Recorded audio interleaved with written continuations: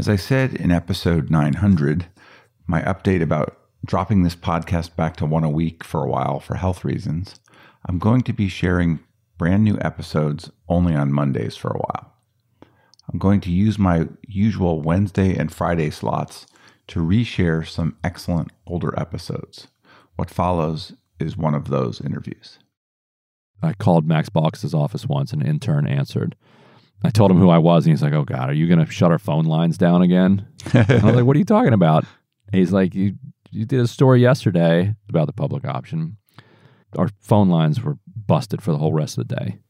That's got to feel a little powerful. And I was like, "Yes, then I am going. That is what I'm doing. That's my job." Yeah. Yes.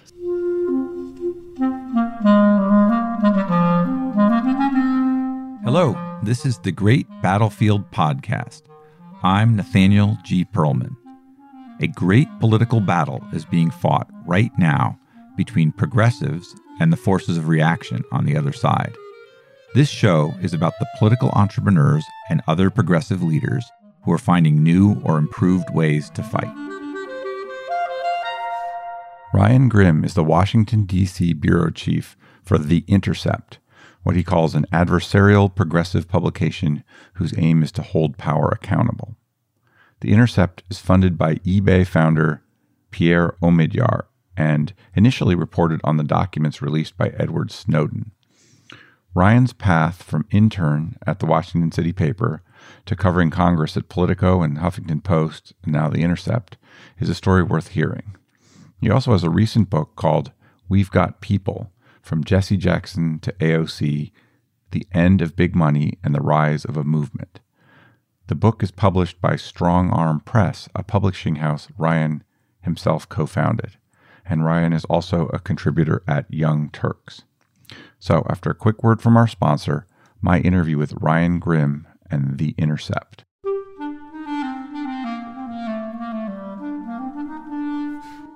This episode is brought to you by Graphicacy. Graphicacy is an analytic design firm that can help you advance the mission of your organization using your own real data and information.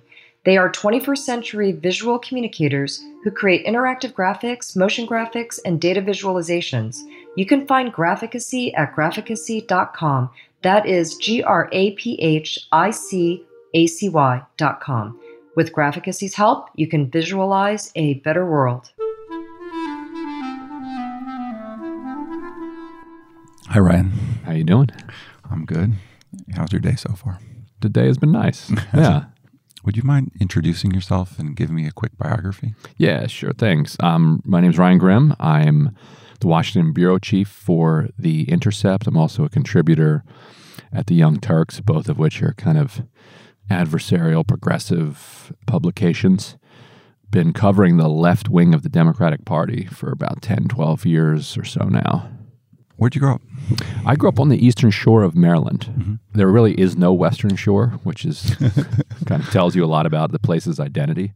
It means the kind of eastern bank of the Chesapeake Bay. It's an area that is kind of poor and rural, although there are super rich pockets of it. Dick Cheney has a house over there. Donald Rumsfeld has a house over there. These were your friends growing up? My good friends growing up. Actually, one of my friends growing up became a pilot, and he said there's a tiny circle that's called Cheney's Chimney where you're not allowed to fly over. But because it's called Cheney's Chimney, that means anybody in the air immediately knows precisely where Cheney's house is. So wasn't the smartest move on the Secret Service's part, but whatever.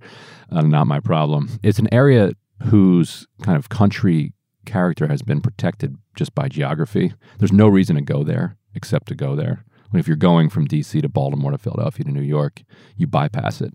Were you in like a large plot of land with like farming or? No, I was raised by, my brother and I were raised by a single mom there in an area surrounded by farms, but we just had a small house in a small town called Still Pond, which a population of 250. Nearest grocery store was about 15 minutes away. So surrounded by farms, a lot of chicken growing, a lot of crabbing.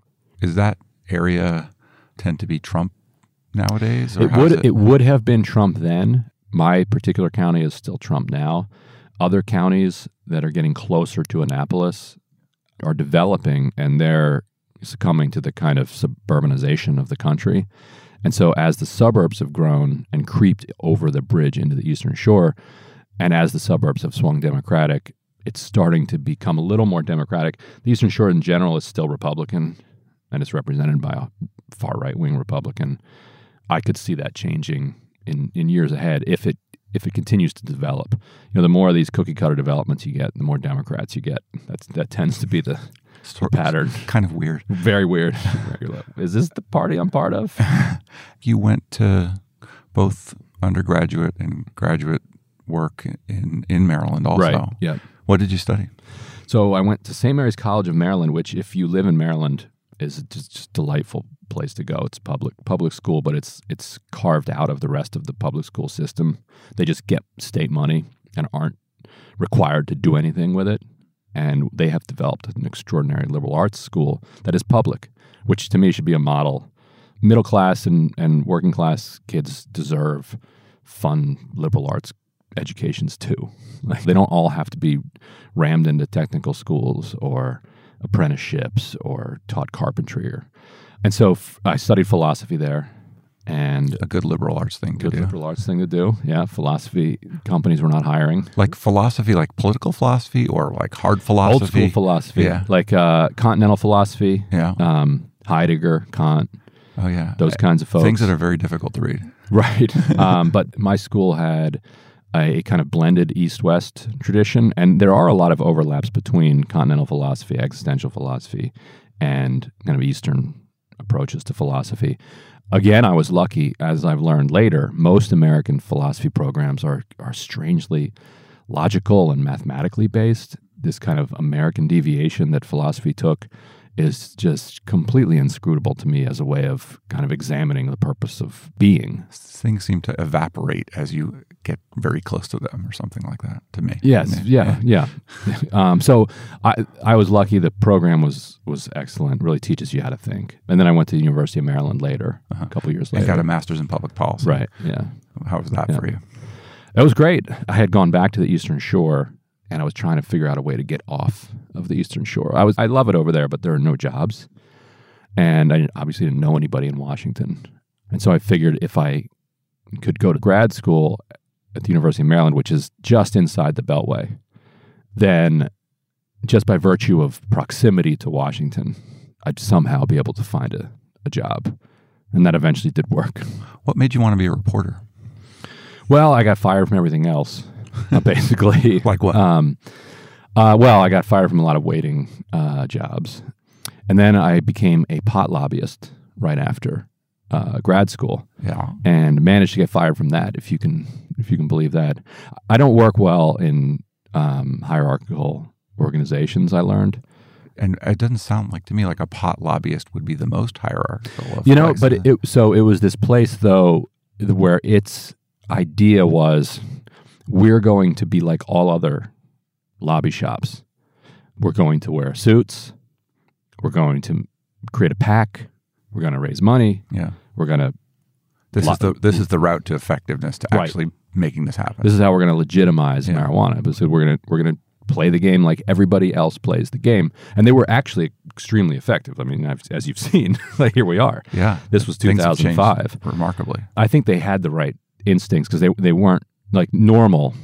National Organization for Reform Marijuana Laws had been trying the opposite approach for decades, which was, having smokeouts and parties on 420, and that's great. Like that's good for the cultural side, but you're not winning any friends inside Washington. The way you win friends in Washington is with money and votes. Did you seek out that job because of a interest in legalization, or did it come to you sort of randomly? Not exactly. A lot of life is what presents itself. Definitely. I was also applying for a job at PERG.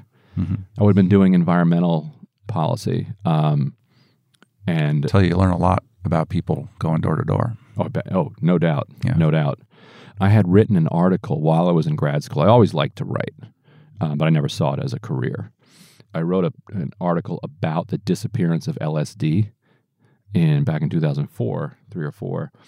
And the article might be the most trafficked thing I've ever written. It just exploded because of all. I think every boomer in the country read it. Wow. And was like, whoa, what happened to LSD? And so because that article had been so popular, that helped me, I think, get an interview with this marijuana Sure. place.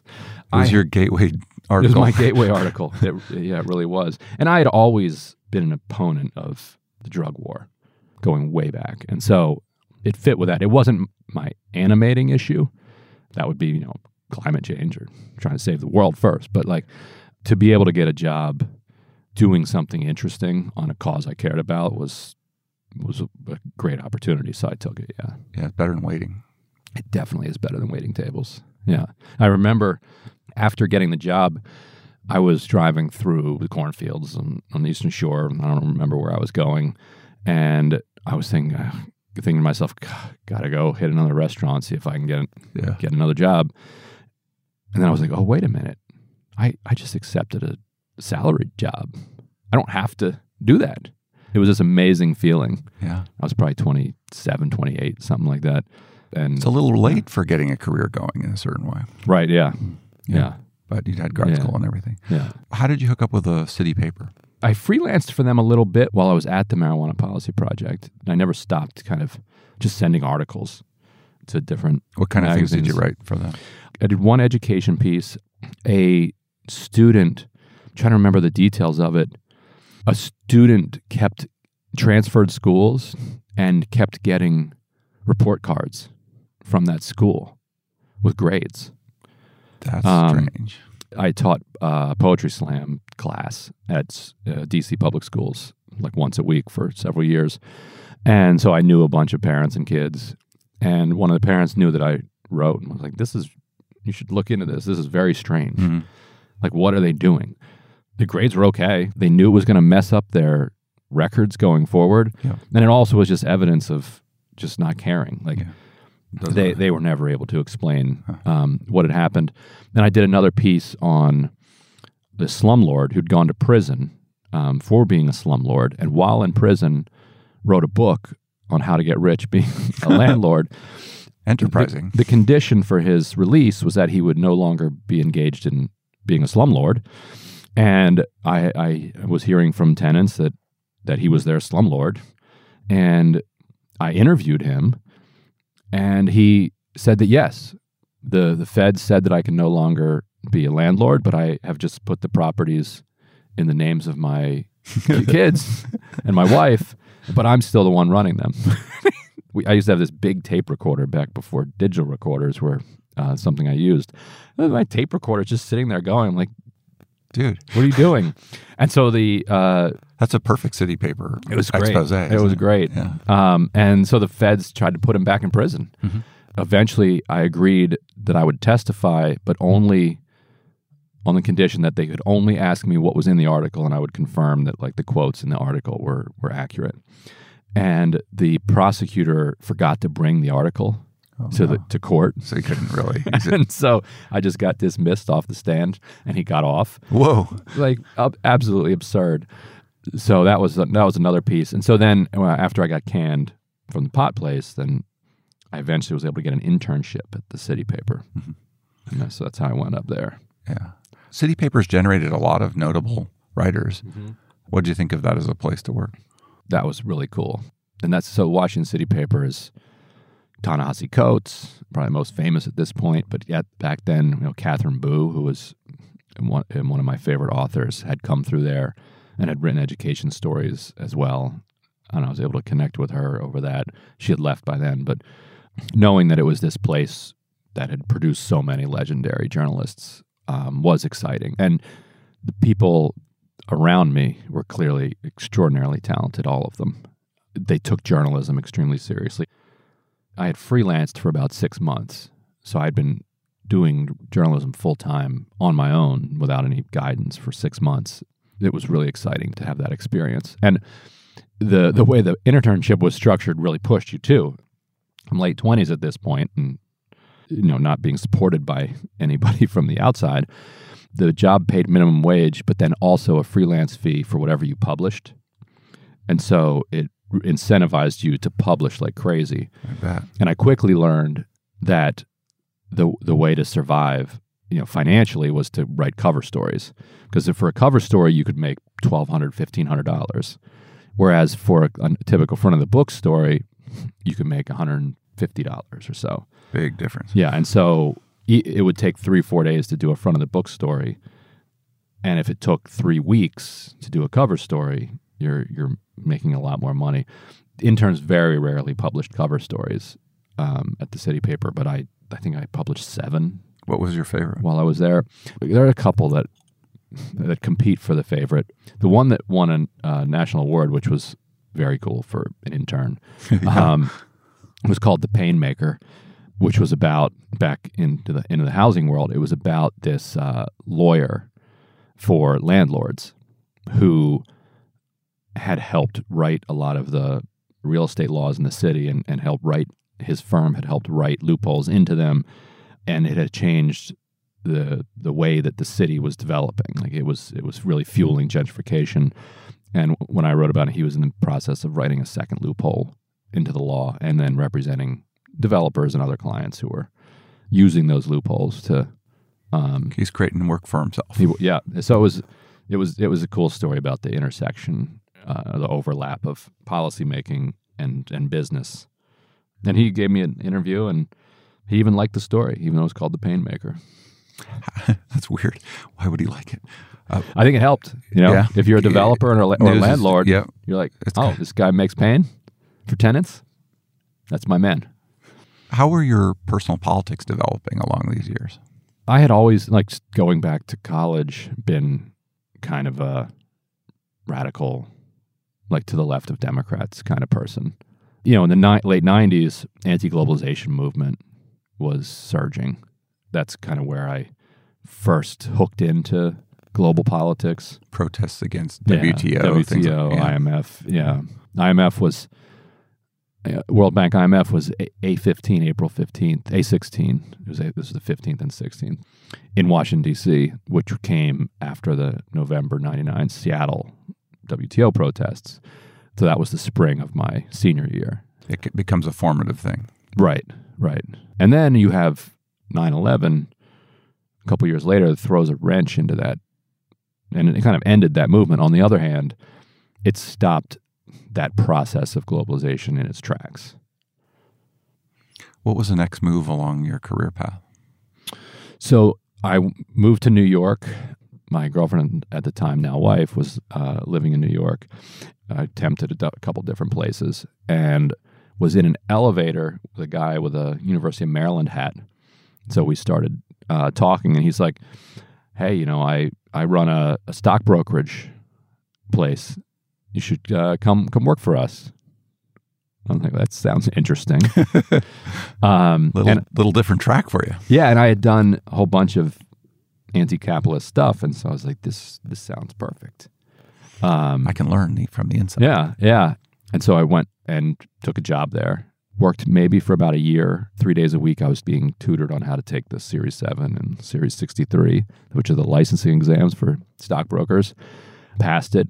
My license might be on file somewhere. And then the rest of the time selling stocks over the phone to people. And so the first article I ever ended up writing was an expose of this place for the Brooklyn Rail. Were they pissed? I changed their name on the advice of, I had the guy who had taught the Series 7 class. I showed him a copy of the piece first, and he was like, are you insane? Like, this is a mob-connected You might not write any more articles. Like, they will kill you. And I was like, what if I change? Is this like Boiler Room? Yeah, it was a 100% Boiler Room. Yeah. 100% Boiler Room. And I was like, well, what if I change the name? Are they going to kill me? Yeah. He's like, maybe. But there's less of a chance. Do you ever spend time looking behind you? No, I was moving out of New York at that time, so I moved back to the Eastern Shore. Yeah. My mom was not doing well health-wise at all. What did you expose about them that would have been so threatening? So they had about 70 brokers and about 9 or 10 licenses, and everybody was just trading under the same name. They had been part of a huge FBI bust like a year before I got there, and so we're supposed to not be breaking laws anymore. There seems to be a big difference between what you're told to do and what you do by the authorities in your in your line of work. And I wrote uncovering. I wrote about how there was a compliance officer who, appeared to be on the take. You're not allowed to read from scripts. They were reading from scripts, and they were breaking a lot of laws. And this is a kind of place that would get banned in a certain number of states and then change its name, and then keep going. Shrug it off. Yeah. And so it was a bigger story about just the industry. Penny anti-corruption in the industry itself. Yuck. But certainly exposed all sorts of crimes that this place was committing. And didn't raise that Wall Street world in your estimation too much. No, it was not impressive, but it was also not at the heart. It was like one of these places that was just riding. It's more parasitical. It was a parasitical place. Yeah. Like it showed like the extreme number of parasitical. Like there's money, there's parasites. Entire industry of parasites just riding on just leeching off of the fat of the system. Which itself is leeching off of other things. Yes. Completely. Yeah. Oh, and then I worked in my own middle school. Yeah. For the next year and a half or so before going to grad school. So pretty varied career. How'd you land at Politico? My internship was up at the city paper, and I extended it as long as I possibly could. Mm-hmm. And Politico was going to be called Capitol Leader, mm-hmm. and it was going to be a kind of standard Capitol Hill publication. Mm-hmm. And that I got hired to work on that. And then before we launched, they hired people from the Washington Post, Jim Vandehei, John Harris, Mike Allen, shuttered Capitol Leader before it even launched and changed the name to Politico. Mm-hmm. And they told everybody who'd been hired for the Capitol Leader, you can try out for jobs at Politico, mm-hmm. which was actually a really lucky situation in a way because, people at that age and that place in their career say to themselves, I know that I could do this job. I know I don't have the qualifications to do this job, but I know I have the talent, mm-hmm. and I could do it if somebody just gave me a chance. Mm-hmm. And so here, through a fluke of all of these different circumstances, I was able to try my hand at a job that I never could have been hired for if I'd have just come in off the street, because the Capitol Leader was hiring kind of the dregs of the city, whereas once it became Politico, and they were upping their salaries, and they had these stars, and they upped their ambitions. Different credentials were needed to get in the door. But if you're already in the door, you could take a shot. And they fired almost everybody, but not you. From Capitol Leader. So me and Ken Vogel. Oh yeah, actually. And is that because you had kind of honed that ability to knock things out? Because, yeah. I broke news. Yeah, that's what. What does that mean? Break news. It means you bring a story into the world that would not exist. That's what it means to me. That would not exist if you hadn't done it. Yeah. So actually, and I teamed up. More than being first to it. To me, it's more than being first to it. Because sometimes you see somebody say, they broke the news, and then 5 minutes later, everybody else was about to do it. That doesn't seem as exciting as a news story. For instance, I technically broke the news that Elizabeth Warren was going to run for president. Yeah. This cycle. Yeah. Who cares? Yeah. That was going to happen. No, somebody was going to get that. So the piece that maybe saved my job, I actually teamed up with Ken on. It was about a congressman from Philadelphia who had an affair with a woman and had paid her off to be silent about it. But then he lost his reelection in 2006. Then he wants to welch on it. And he wasn't paying. Of course. Because he's like, well, talk if you want. Yeah. I'm not paying. But she had the agreement on paper. Mm-hmm. And I wonder if that's an enforceable agreement. Well, I believe it was. Yeah. And so her lawyer happened to be a source of mine from city paper days because he did landlord-tenant work also. Yeah. And he was like, I see you're doing national So stuff he handed now. you the story. So he's like, here. Yeah. Here's something. I'm like, wow, this is great. Closer to the one that you're talking about, I was the first to report that the Democrats were going to cancel their debate in Las Vegas, hosted by Fox News. And I had 3 or 4 sources saying it. And it would have gotten out anyway. But what helped is that the AP, after my story went up, reported the opposite, that no, it was still on. Yeah. And I told John Harris, I remember calling me, are you sure about this? He was nervous. I'm like, no. My sources are 100% sure. Yeah. It's off. Stay with it. Stay with it. We're good. And they trusted me and they stuck with it. And it was true. It was off. And like in hindsight, thinking of a reporter in their 20s, like those are a couple good scoops. Like you're at that point, you're gonna be like, all right, let's give this person a shot, even though they don't have any idea what they're doing. Before we were even publishing, we were doing mock versions, and my job was to cover the Senate Democrats election night, so November of 2006, and I stayed at the hotel where they're having their party till like 4 a.m. And I finally see Harry Reid going up an escalator, and I like sprint after him and chase him to his car. And just before he's getting the door, I get off a question, and I'm like, I'm the only reporter there, of course. Yeah. Nobody else is crazy enough to be there at 4 a.m. Yeah. Like, who's going to be your leadership team now that you've won the majority? Yeah. And he's like, I'm going to same team, going to keep the same team in place. Yeah. And I'm like, who's that? Like, no idea. Like, I had no idea. He's like, he's like Dick and Chuck. I'm like, oh yeah, of course, Dick and Chuck. And then I'm like Googling Senate Democratic leadership. Who is Dick? Dick Durbin and Chuck Schumer. Yeah. But that's how ignorant I was of national politics. I followed it. I cared a lot about the 2000 election, the 2004 election. I was interested in, I covered the midterms for Washington Monthly. But there's so many levels. But yeah. It just, and I try to remind myself of that all the time, that like even people who are following things fairly closely don't know much beyond the kind of surface level. So it took me a while to get up to speed on like who these people were. Is that a high for you when you have a chance to break the news? Yeah. Oh, for sure. Yeah. There's a competitiveness to journalism that if you don't have it, it's not going to be much fun, probably. Yeah. What'd you learn at Politico?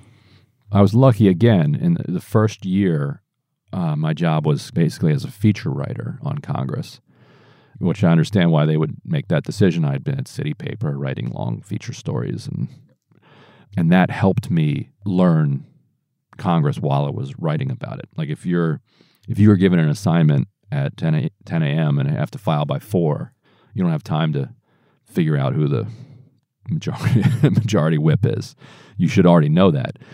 But if it's a feature and you have 3 days to work on it, then you have time to figure it out. And so it's a little bit like going back to school here. Sure. And then this is my second year at Politico. I became a beat reporter on Congress, working under some of the best, like the veterans on Capitol Hill who had been there for decades, and which was really exciting to be able to like see them do their work.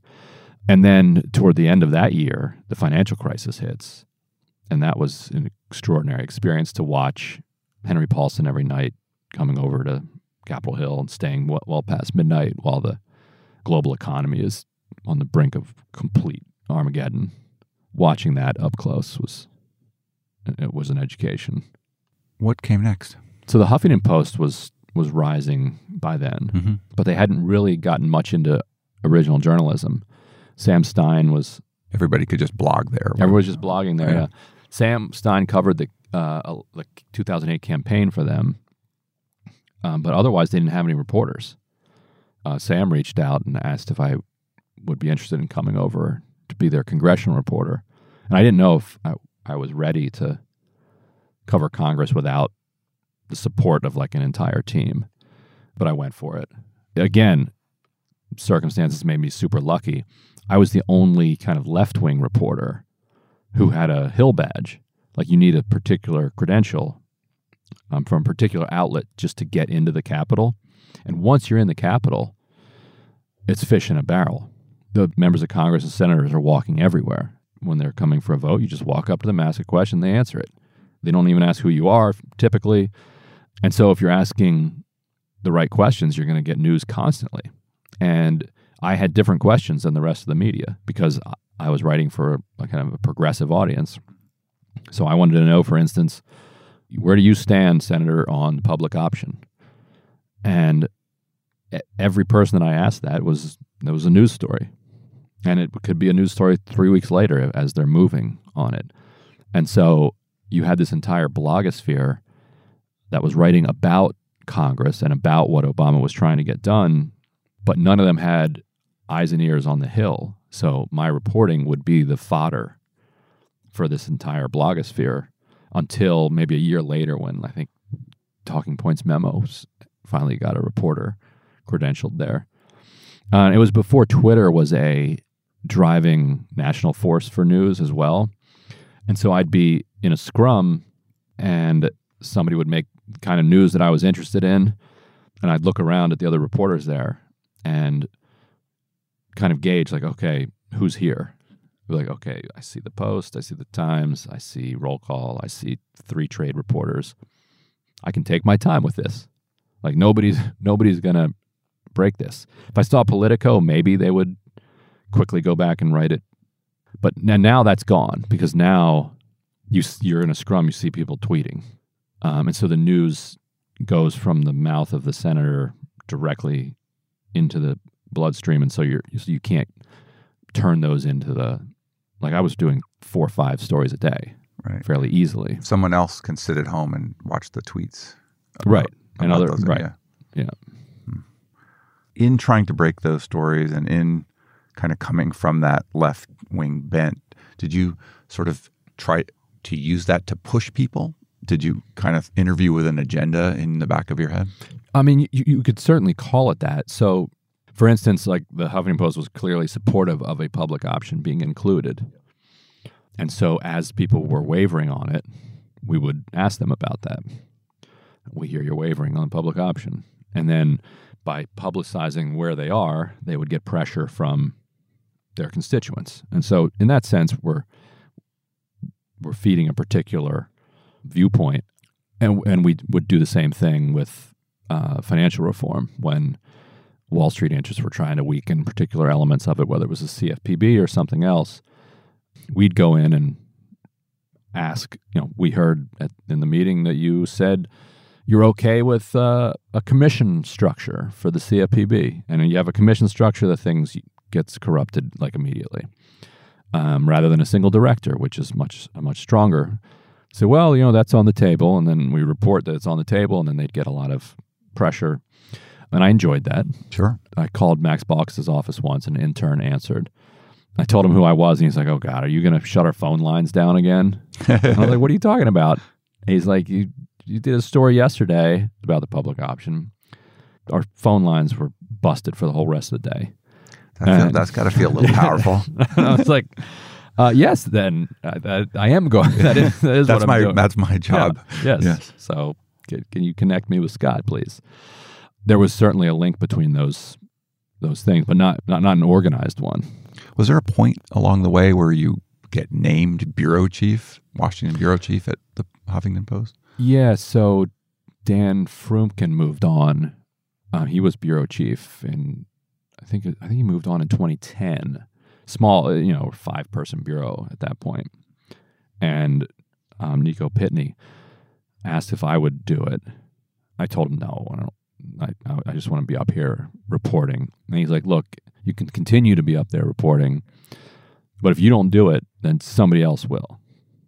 We're going to hire somebody, and you probably won't like them. You'll be reporting to them. Right. And I was like, that is in more ways than one. That's a very strong argument. So what did that actually mean for your job? Not much. And so I continued writing and reporting. I had a view that if you just put the right people in the right place and just get out of their way, then that's how you're going to be most successful. Did you get to hire? Eventually, yeah. So in 2011, we got bought by AOL. And all of a sudden, we had millions of dollars to spend. And so we blew up from 5 or 6 people to a couple of years later, like a 50-person bureau. Did it get better by that? We certainly were able to cover a lot more. But we were in the doldrums of the back end of the Obama administration, where it was hard to do anything. Right. It was all you could do was like prevent against cuts to Social Security and other austerity that was being pushed by Democrats, and luckily blocked by the Tea Party, which wouldn't countenance a single penny in tax increases, and so they kept blowing up every grand bargain. Right. Which, good. So they didn't cut Medicare, they didn't cut Medicaid, they didn't cut Social Security, even though Democrats were willing to. What were you thinking as you saw the Trump rise to power? A couple different things. One was that the way that he was being covered was just obscene.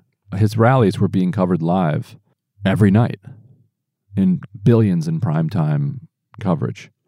I saw an estimate of $6 billion of the total coverage. Yeah, who knows what it really was? But that sounds about right. And we actually tried to push the media into basically not covering him. Yeah, and that didn't work.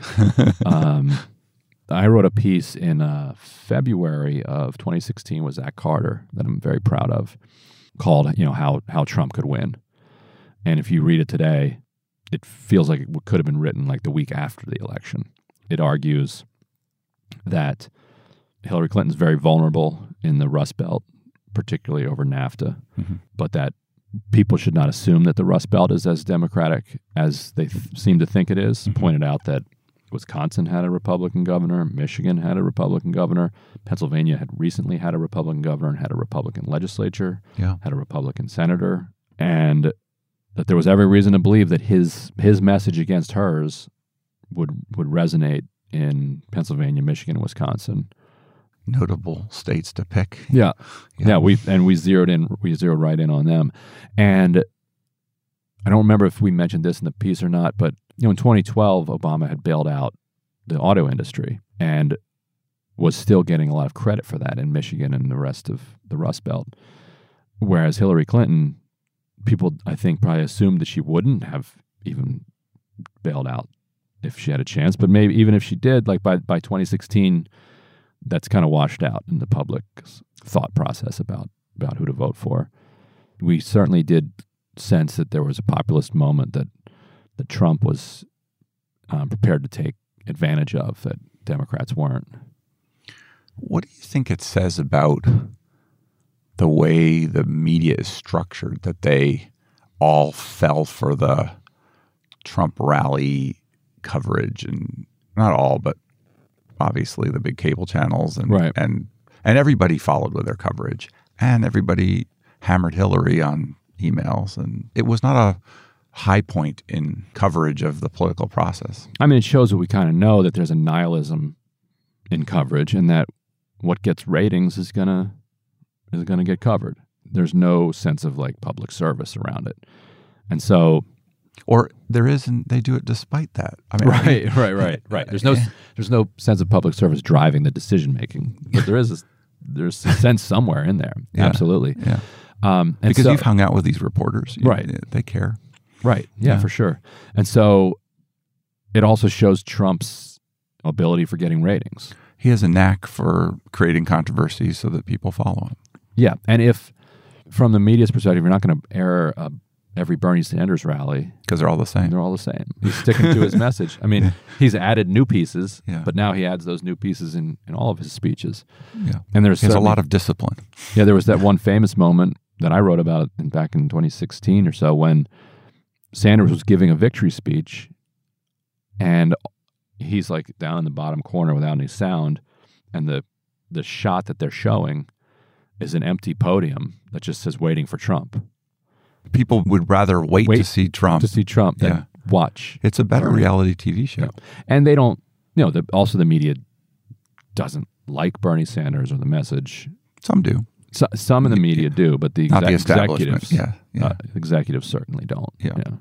So you seem to have made this turn to the Intercept after the Trump election.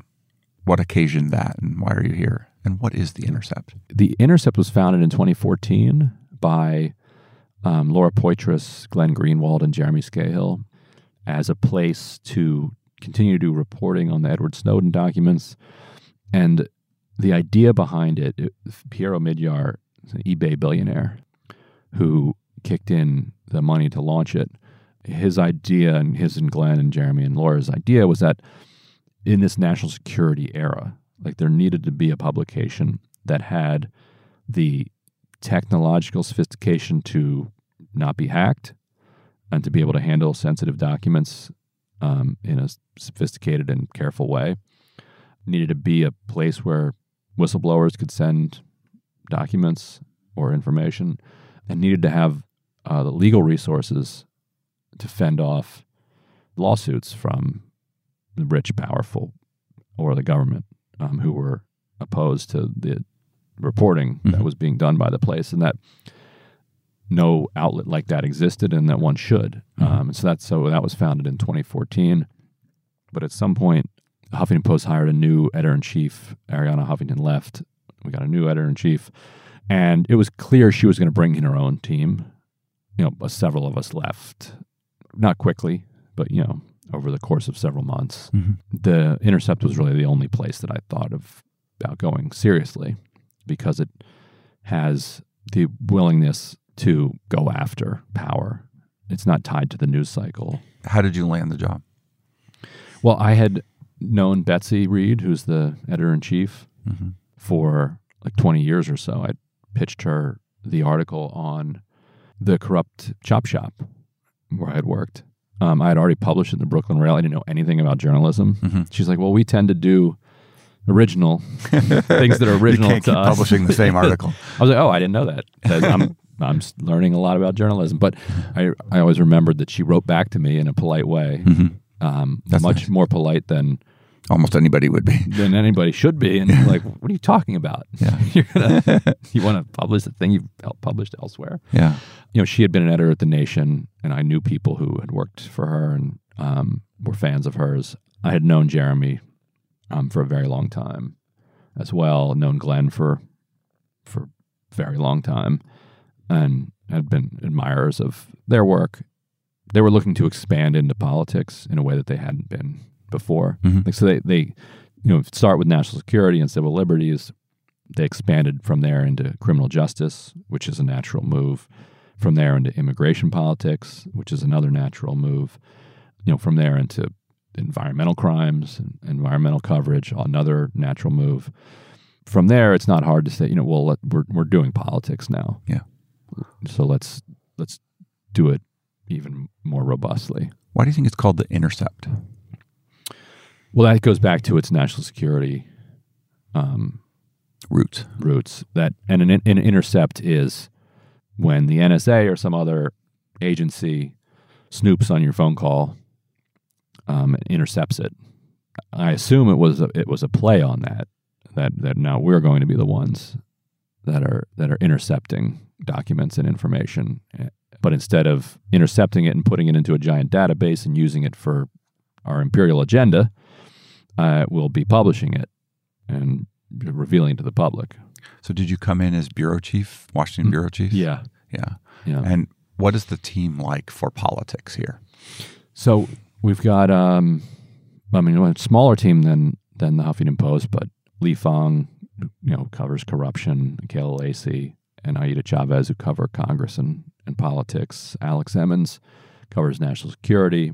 And we've got two editors, Miriam Sala and Nausicaa Renner.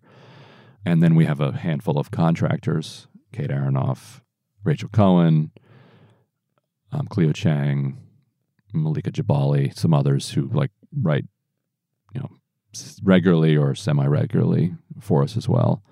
And they all kind of have their particular focuses, but because we're so small, everybody's kind of a generalist as well. What do you most like to cover? It totally depends. And what I love about journalism is being able to move around a lot. Whatever I'm interested in at the moment. But power, basically. I read an article that you wrote about kind of behind the scenes in the decision to finally move to impeachment. The frontline Democrats and their thinking, and Pelosi, and and it seemed like it was highly sourced, had a lot. Can you talk about the process of putting together an article like that? Since I've now been covering the House of Representatives since 2007, I've built up a fairly deep roster of sources who will talk to me on background mostly, which means not connecting their name to it, but I can use the information they give me. It has to start generally with something. How that starts, it depends. I had been working on a story about how the kind of rank and file of the House Democratic Caucus was getting completely frustrated with the frontliners who were holding up impeachment because they were getting hammered back at home. The rank and file Democrats, right? They were starting to get challenged by the many people who think that Trump should be impeached, right, on the left. And so people were running against them. There were more than 100 primary challenges had creeped up. It was really coming to a head. And so I've been working on that story, and then the dam broke when the 7 frontliners came out. Yep.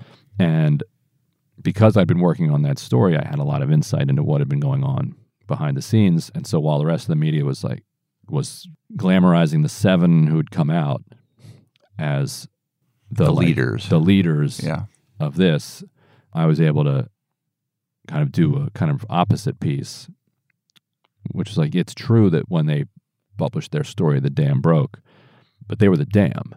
And that's like crediting the dam breaking for the flood.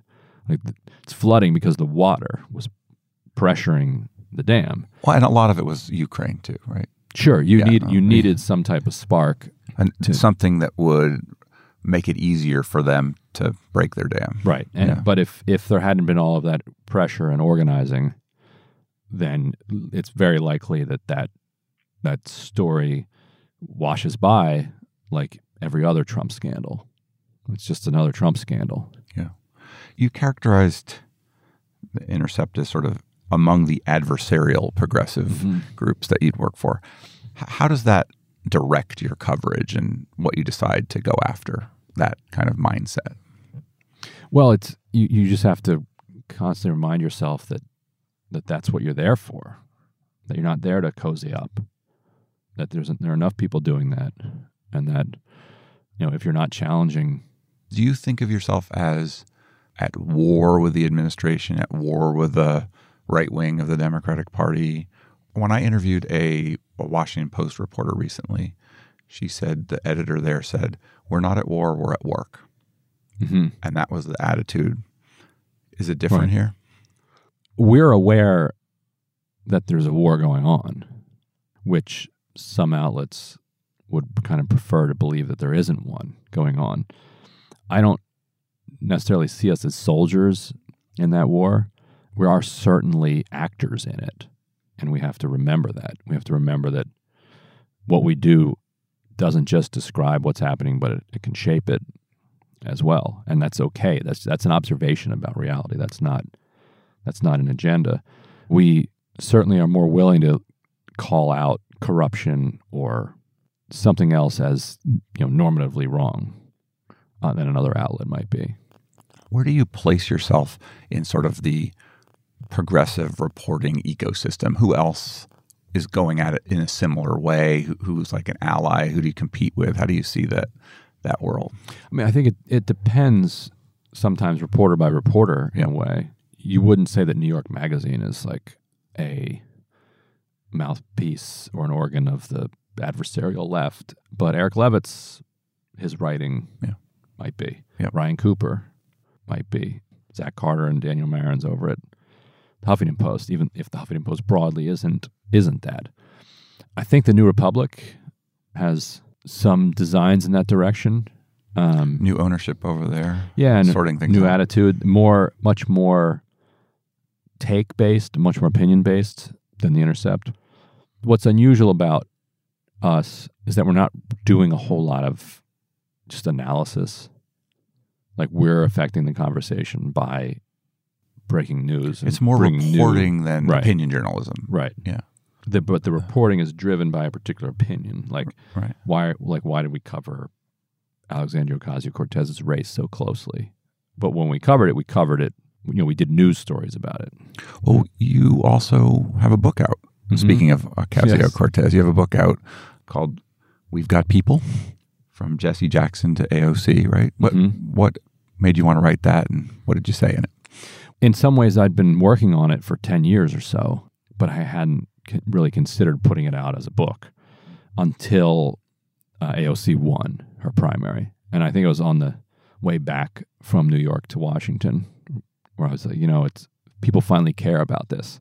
And people care for a reason. Like, the left is now flexing some muscle.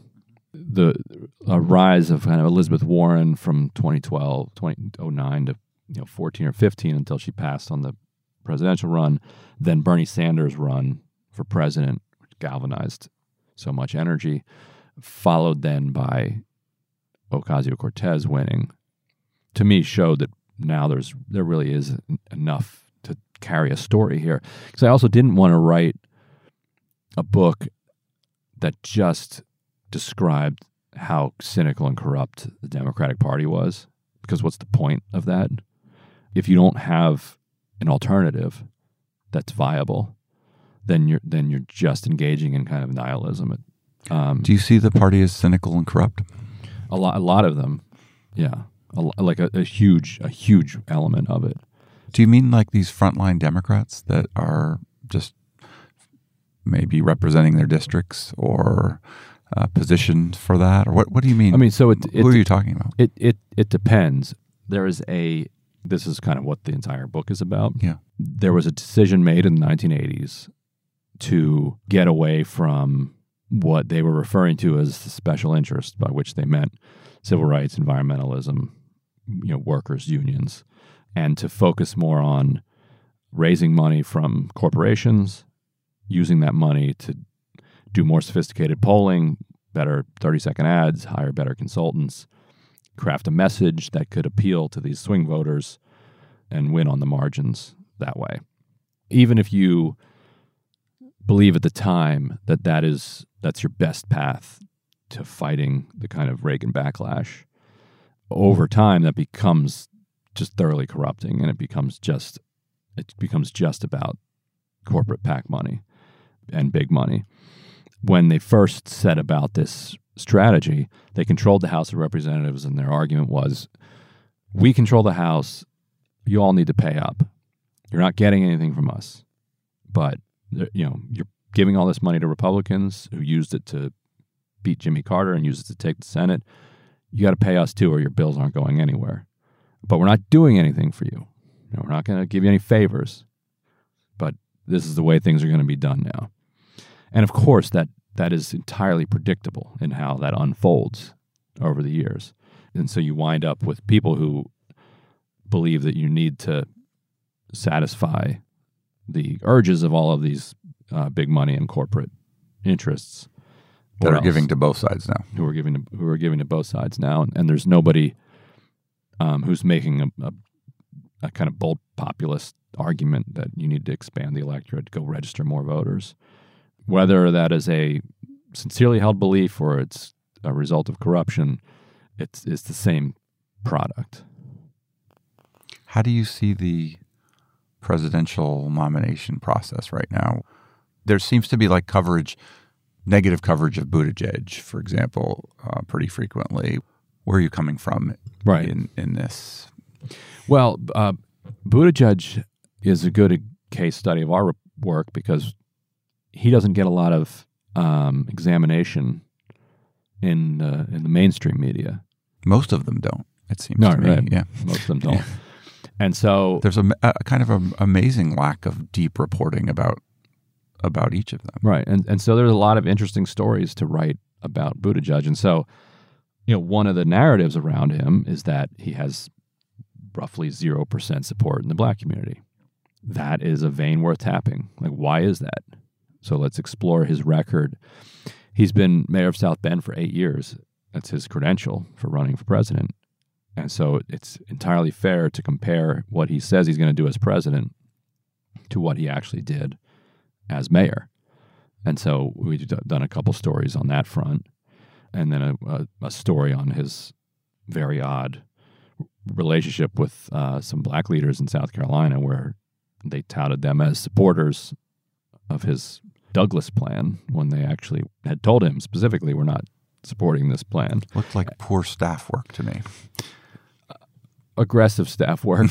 But would poor staff work be done to elected officials of any other race?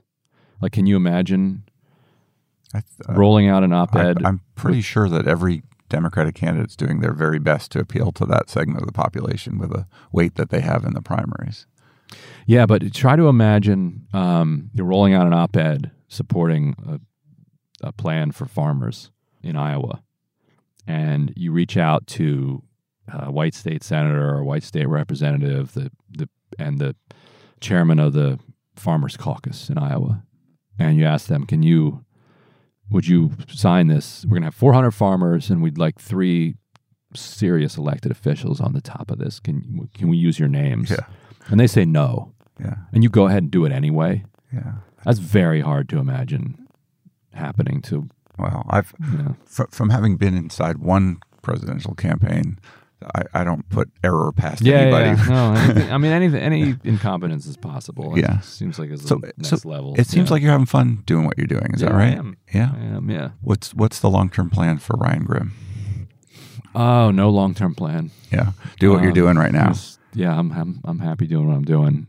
If Trump wins re-election, if Obama pushes Joe Biden into the nomination and he wins and is a catastrophe and brings in some fascist regime, or loses and brings about a second Trump administration, the game certainly changes, and it does become harder and harder to stay invested in it. It does seem to me like Trump is the modest favorite for re-election. Yeah. You got to believe that. Hard to believe. Yeah. Is there a question that I failed to ask that you'd like to be asked? No, I think you've mostly covered it. Yeah. Well, it's been an honor to talk to you today. I really enjoyed it. Anything else you want to say? No, I think that's it. If anybody has read the book and liked it, the best thing they can do for me is review it. Yeah. The more reviews, the better. You can trash it all you want as long as you give it 5 stars. Which I had. What feedback are you getting about the book? Somebody did that at my first book, which was hilarious. They ripped it to shreds and then gave it 5 stars. I'm like, what was the first book? It was called "This Is Your Country on Drugs." It's a kind of social history of drug use. Yeah. The feedback so far has been great. Did you catch any of that AOC wave with readers of it? The movie about her, the documentary, did so well, and I think so. She just has a knack on the other side of evil of attracting attention, kind of like Trump does. Mm-hmm. No, she's quite good at it. Yeah, people will learn a lot about her in that book and about the race. And my favorite thing that people have told me about the book is that it's very readable.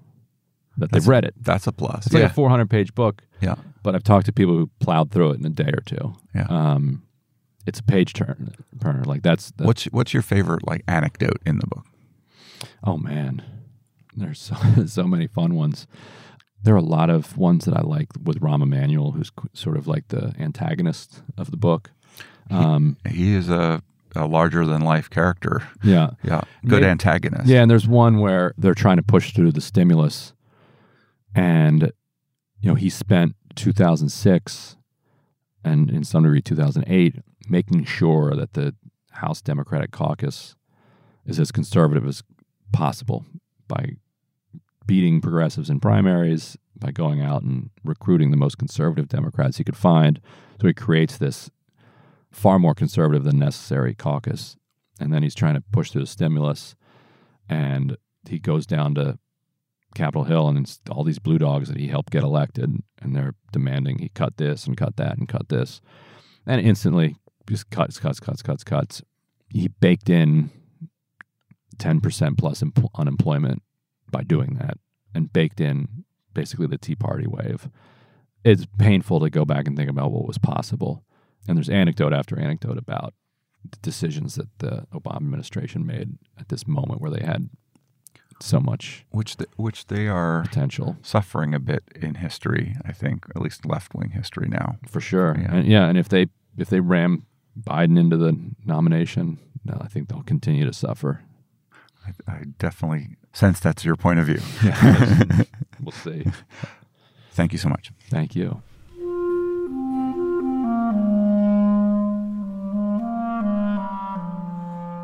That was Ryan Grimm and The Intercept. He's at theintercept.com. This is Nathaniel G. Pearlman with the Great Battlefield Podcast. You can find us at resistancedashboard.com or by searching for Great Battlefield in places where podcasts are found.